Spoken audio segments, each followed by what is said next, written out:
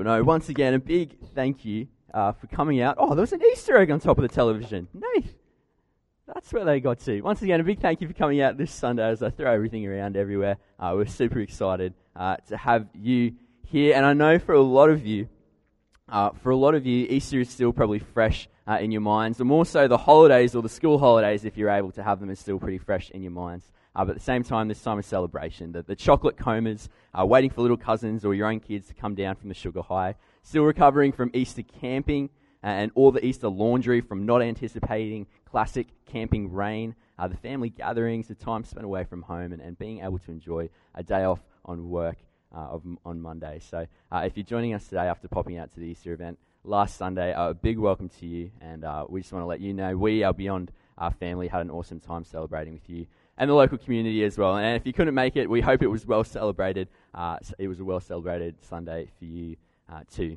Because ultimately, outside of the holidays, outside of the sugar highs and stocking up for the winter on hot cross buns, because inevitably the Christmas festivities are probably bound to start popping up in Coles and Woolworths in the next fortnight or so, Easter really is a time of celebrating and remembering that the face of God, the Son of Man, writing himself into history to rewrite history and provide a brand new beginning to your life. But at the same time, maybe in your experience with Christianity, or maybe more so in your experience with Christians, you push back against that whole idea already. This idea that God actually did write himself into history. And I can understand that to some degree, and I can understand more so that you might have felt burnt by Christians before in your past too. But if you're someone who's ever questioned the existence of God, if you're someone who's ever questioned the reality of what this Jesus guy actually did and why he did it, if you've ever questioned what it would be like to actually meet with Jesus face to face, to be face to face with Jesus, with God in human form, I mean, it sounds unreal. What sort of things would he talk about? How do you imagine you'd feel after meeting him? If you've had these questions about Jesus before, then this next series or these next couple of Sundays, these ideas that we're going to unpack really is for you. And if you've ever questioned the whole idea of being on a faith journey, if you've ever questioned or been frustrated by how some Christians go about behaving, if you've had a burn experience with the church before, these next 4 Sundays, like I said, are for you. Because over the next 4 Sundays, we're going to be looking at a conversation that Jesus actually had on the side of a mountain. It's a conversation documented by a guy called Matthew, this Jewish tax collector who sat there and recorded the words of Jesus as part of his biography, as part of the biography of Jesus' life. And this conversation that took place was really all about a new approach to living as believers, to live as believers of God. Within the world, and not even in this time in history, but for us today, Jesus' message that Matthew documents is relevant, and it took place almost over 2,000 years ago when Jesus delivered it. But it was a conversation, and its learning's relevant for us today, but ultimately it was a true upside-down approach as to how we as everyday people can go about doing life.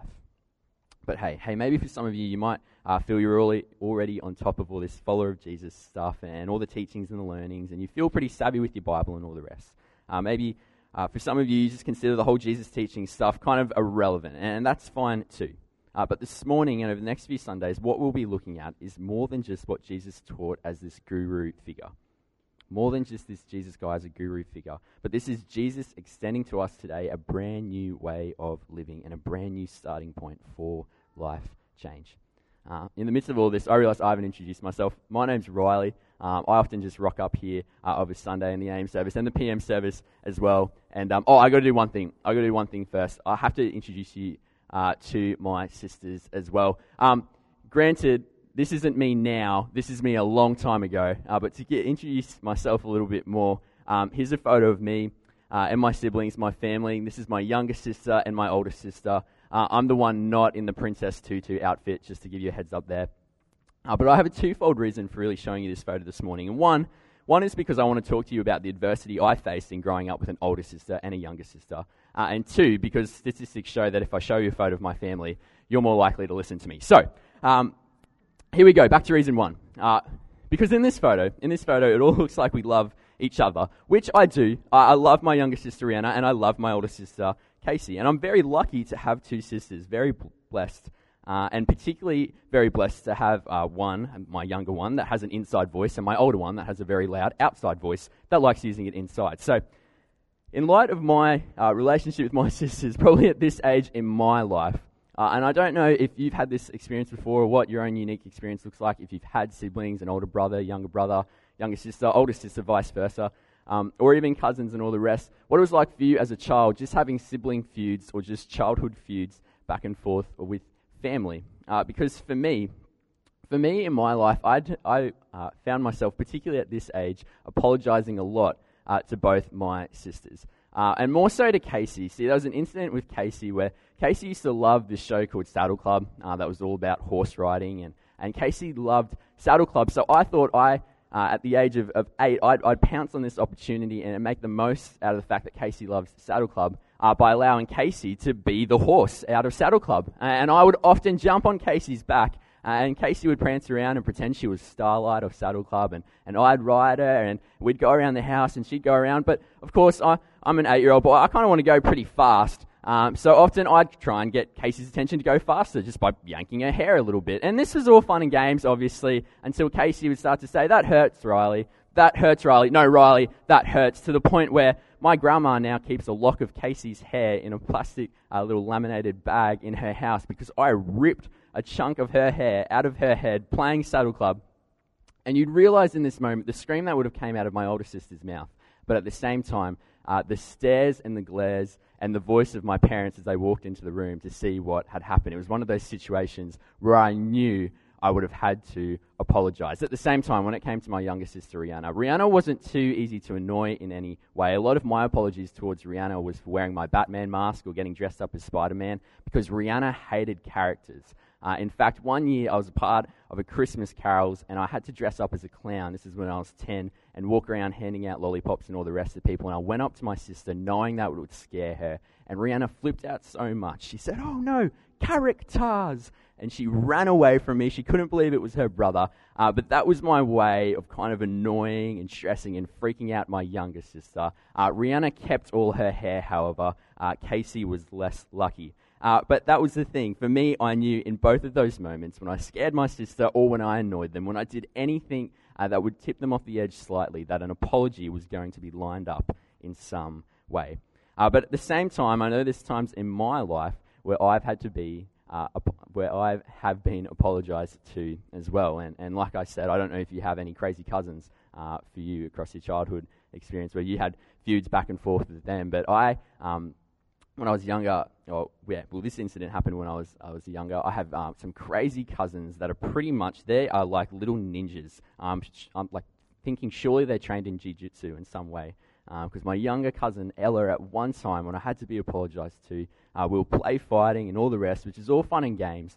But Ella has this roundhouse kick that's just as good as Chuck Norris's. And Ella one day managed to give me a black eye where I literally could taste my eyeball going into my head and coming back out. I copped this black eye at the age of 14 and I had to message my coach and then call him up to explain why I wouldn't be at soccer training that night, which he then went on to tell the rest of the team because Riley had been kicked in the eye by his 8-year-old little cousin.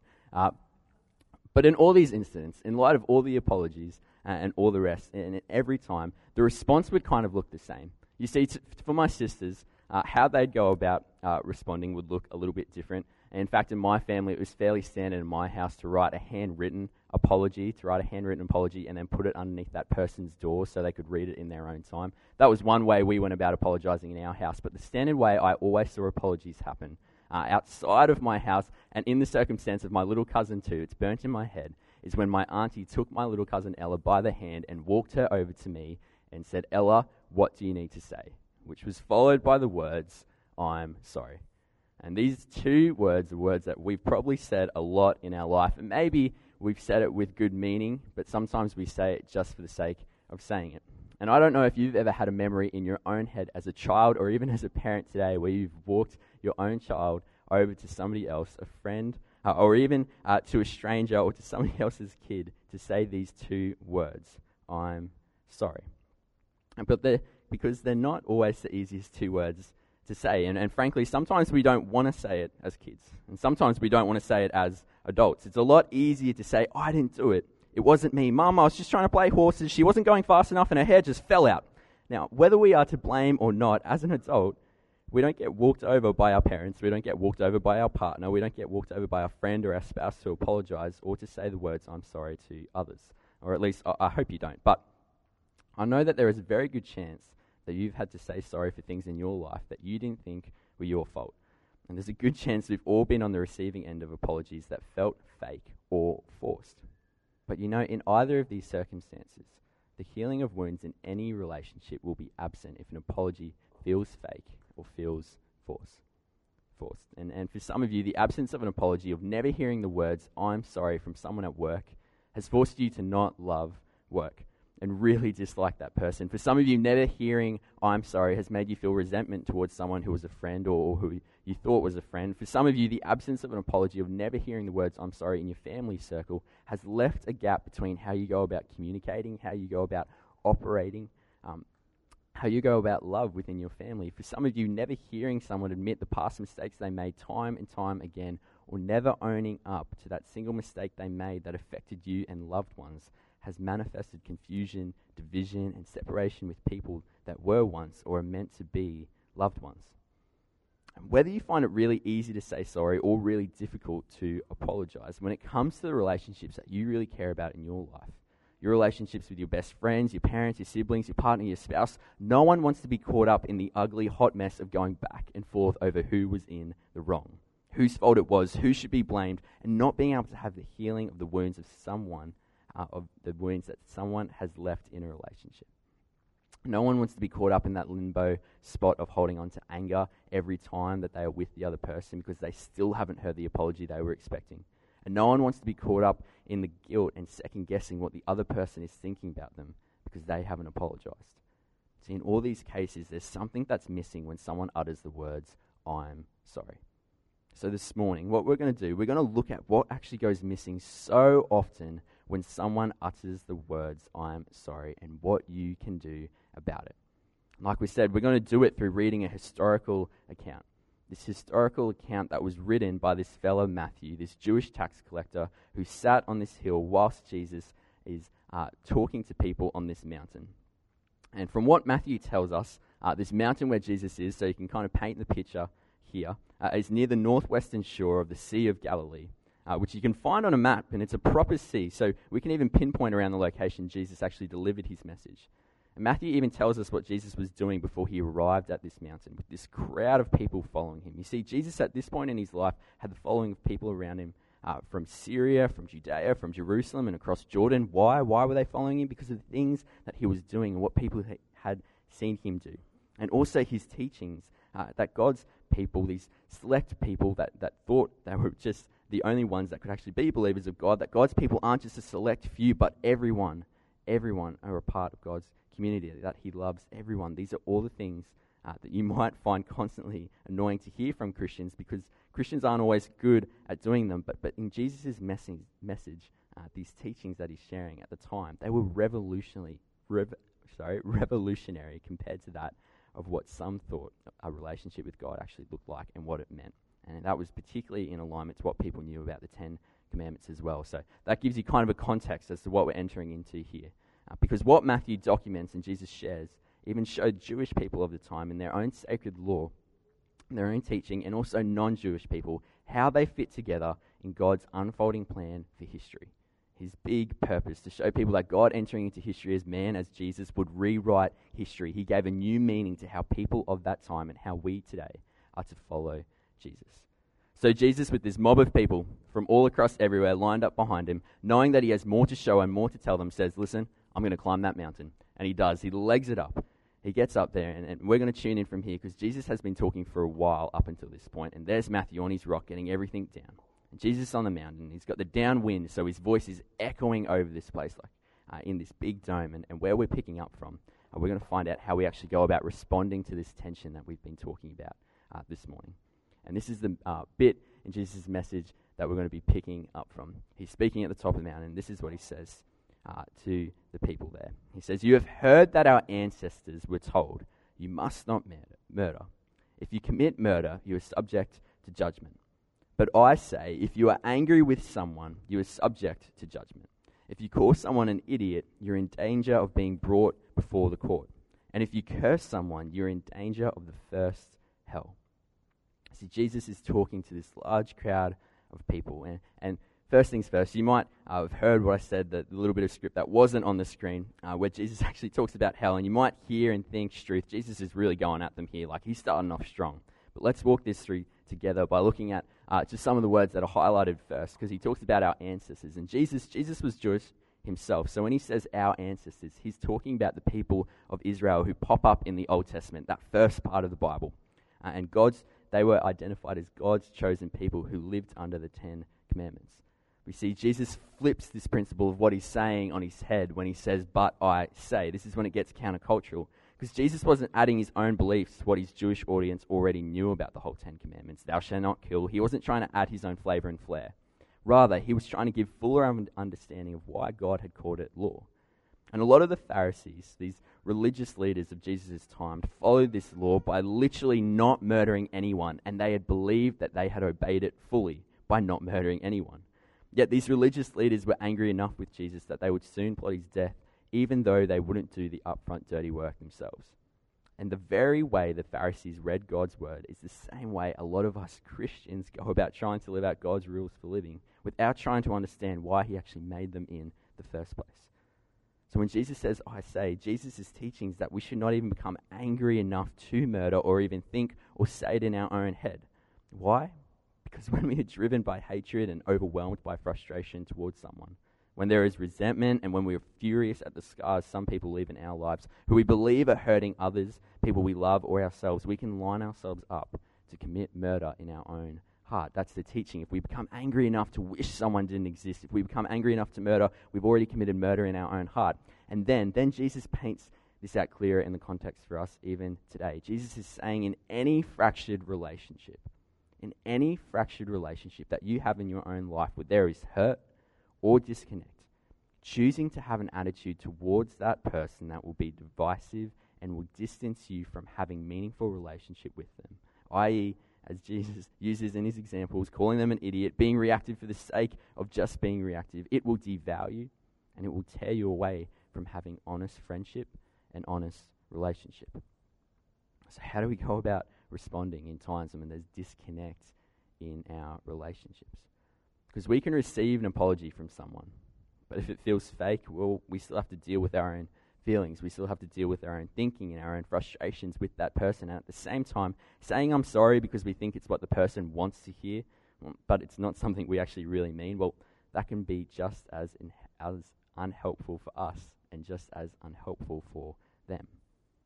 And that's why Jesus gives us a way to go about responding. And he does it and talks about it in a way that's pretty unique to his audience too.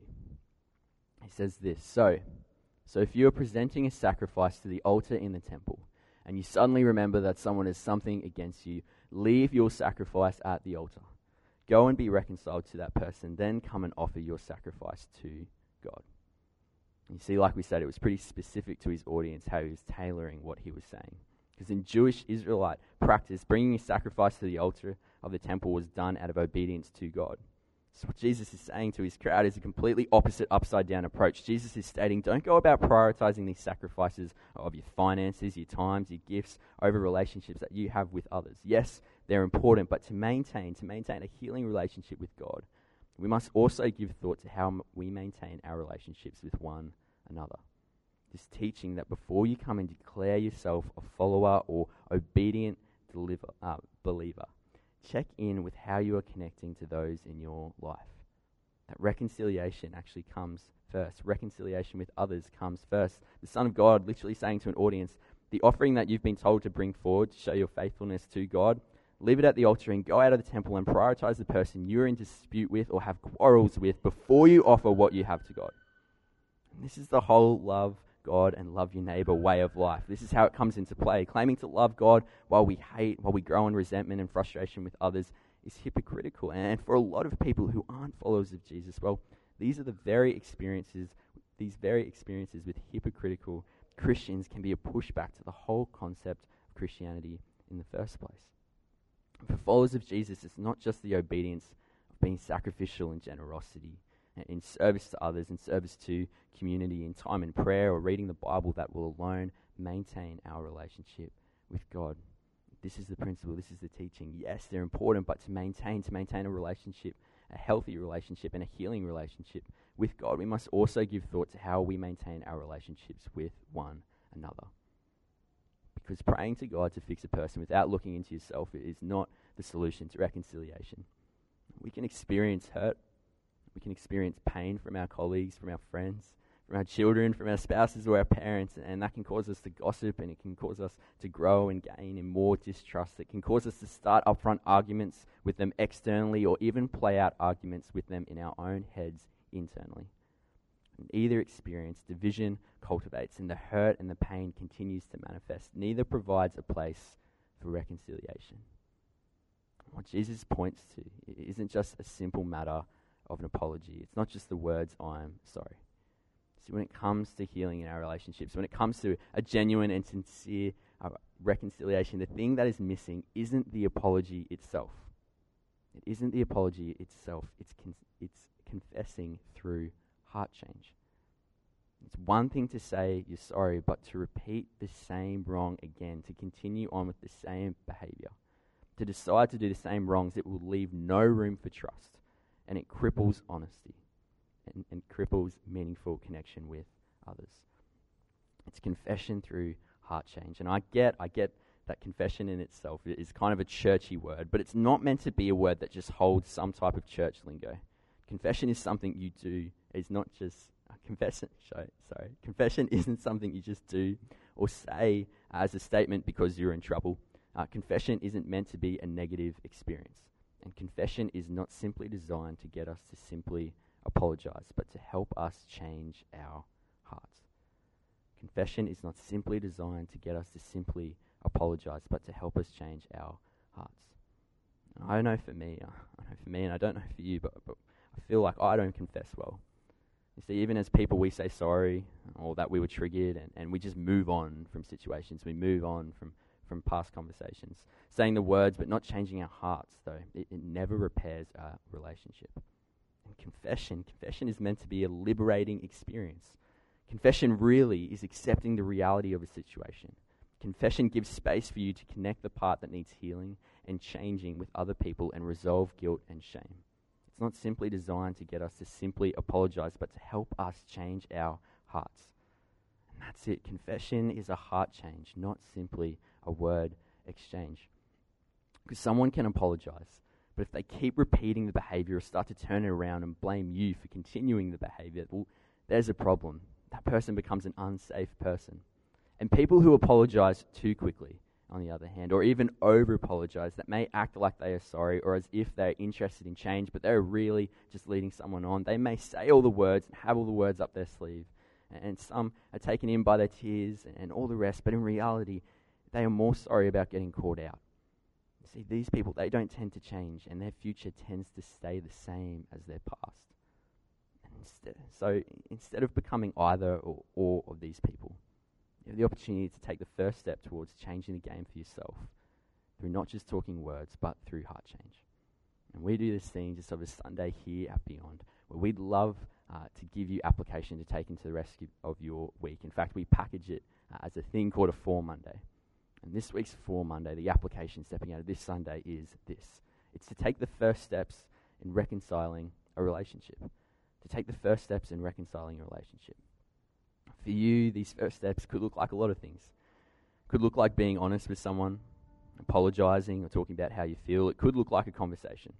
For some of you, it could look like being honest with yourself first. It might just be identifying the very things that you're feeling and thinking, and having the self-awareness to do that, I understand, can actually help you remove emotional charge in your circumstance and give you a bigger picture view of how to actually go about responding to it.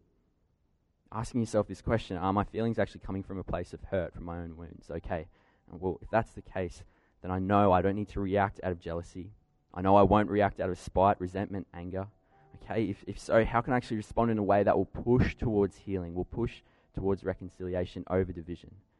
What would my words sound like? What would my actions look like? How do I go about responding with peace and love? Maybe for some of you this week, it could look like being honest with your Heavenly Father, actually confessing to Him the reality of what you're experiencing with that person. but the reality of also what is happening within yourself and your own weaknesses that you need to develop upon. Because anyone can say the words, "I'm sorry." But it takes courage to identify your wrongs and strength to change your behavior. Maybe you're having some pushback here, thinking, "Riley, I've got relationships that simply can't be reconciled. They have to be left in the past." And I know I don't know the full of your story. And I know that could be very tricky for you, some of these relationships as well. And I'm not completely speaking into that or having any control over that in any way. But I know for a fact that we as people, we simply can't control others. You can't force someone else to confess. But you can control how you respond through confession. And as we land the plane on this morning, for followers of Jesus, this is huge. This is a massive opportunity. This is the game changer. Confession is the game changer. Being willing to forgive and choose heart change over word exchange. This is how people have the opportunity to see the face of Jesus and experience what true, honest, meaningful relationship was intended to look like in the first place. And some people may only be one relationship away, one conversation away from a relationship with Jesus. You see, for me, I know the easy way out is to shrug my shoulders and walk away and do nothing about my transgressions towards others. But a heartfelt confession has the power to heal and ultimately change lives. When Jesus' followers confess, it gives the rest of the world an insight into the grace of God. And people tend to associate apologizing with emotional vulnerability and emotional vulnerability with weakness. At the end of the day, every one of us is flawed. We all have made mistakes. We all make mistakes. This doesn't make us weak. It makes us human. Bringing our weaknesses and brokennesses, our flaws, mistakes, the guilt that tells us we fell short again, or the shame that tells us that we're not just simply not good enough, but we are not good enough, that we're hopeless. Bringing it all to God in confession is ultimately what changes our hearts. Because when we confess, we come into a deeper understanding of the reality of who we are in relation to who we need to be. We might not always feel the strength to do that. That's okay, because we never really had the strength in the first place. That's the whole reason God wrote himself in with nails in his hands.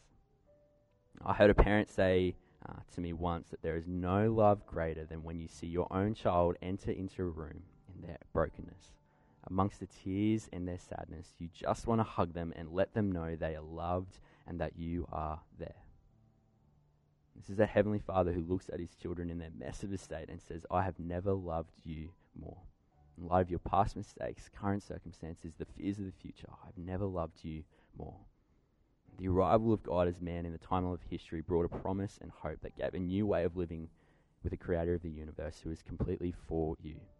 This is the creator of the universe who is relentlessly pushing towards you so you can know a peace and love, so you can know you are safe, that you are forgiven, and that he is proud of you. The kind of connection we truly need most is one where we are known from the depths of our being. And confession does this. Confession is accepting the reality and bringing it forward to others and to God. Agreeing with reality alongside of others and your Heavenly Father is one of the deepest processes of intimacy we can know with others. And to be fully known and fully loved is one of the greatest feelings one can feel. I'd love to pray this morning, and then I'll pass you back over to the band. But God, we just give over to you any friendships, any relationships, anything happening within our own family circles in our life, God, where there are gaps in our connection with others. Lord, we pray over these gaps, but we also pray for courage to actually be able to identify what we're feeling and what we're thinking in the midst of these relationships and how we're going about processing it. God, we pray for the courage to actually confront it and actually sort and seek out a way to actually go about responding to it alongside of others so that they can be healing, Lord, that they can be reconciliation. But at the same time, God, we give the burdens, we give the fear and the anxiousness and in the midst of the loneliness and all the rest that comes in these times of trying to figure out how to go about approaching people and reconnecting with them. We pray for that reconciliation and we give the healing all over to you in your hands. We know we simply can't control others, but we can control our own way of going about responding. Just God, in the midst of it all, the joy that we are able to share in our relationships, and also sometimes the burdens we have to carry too, we give it to you, and we thank you for your healing. And we pray these things in your name. Amen.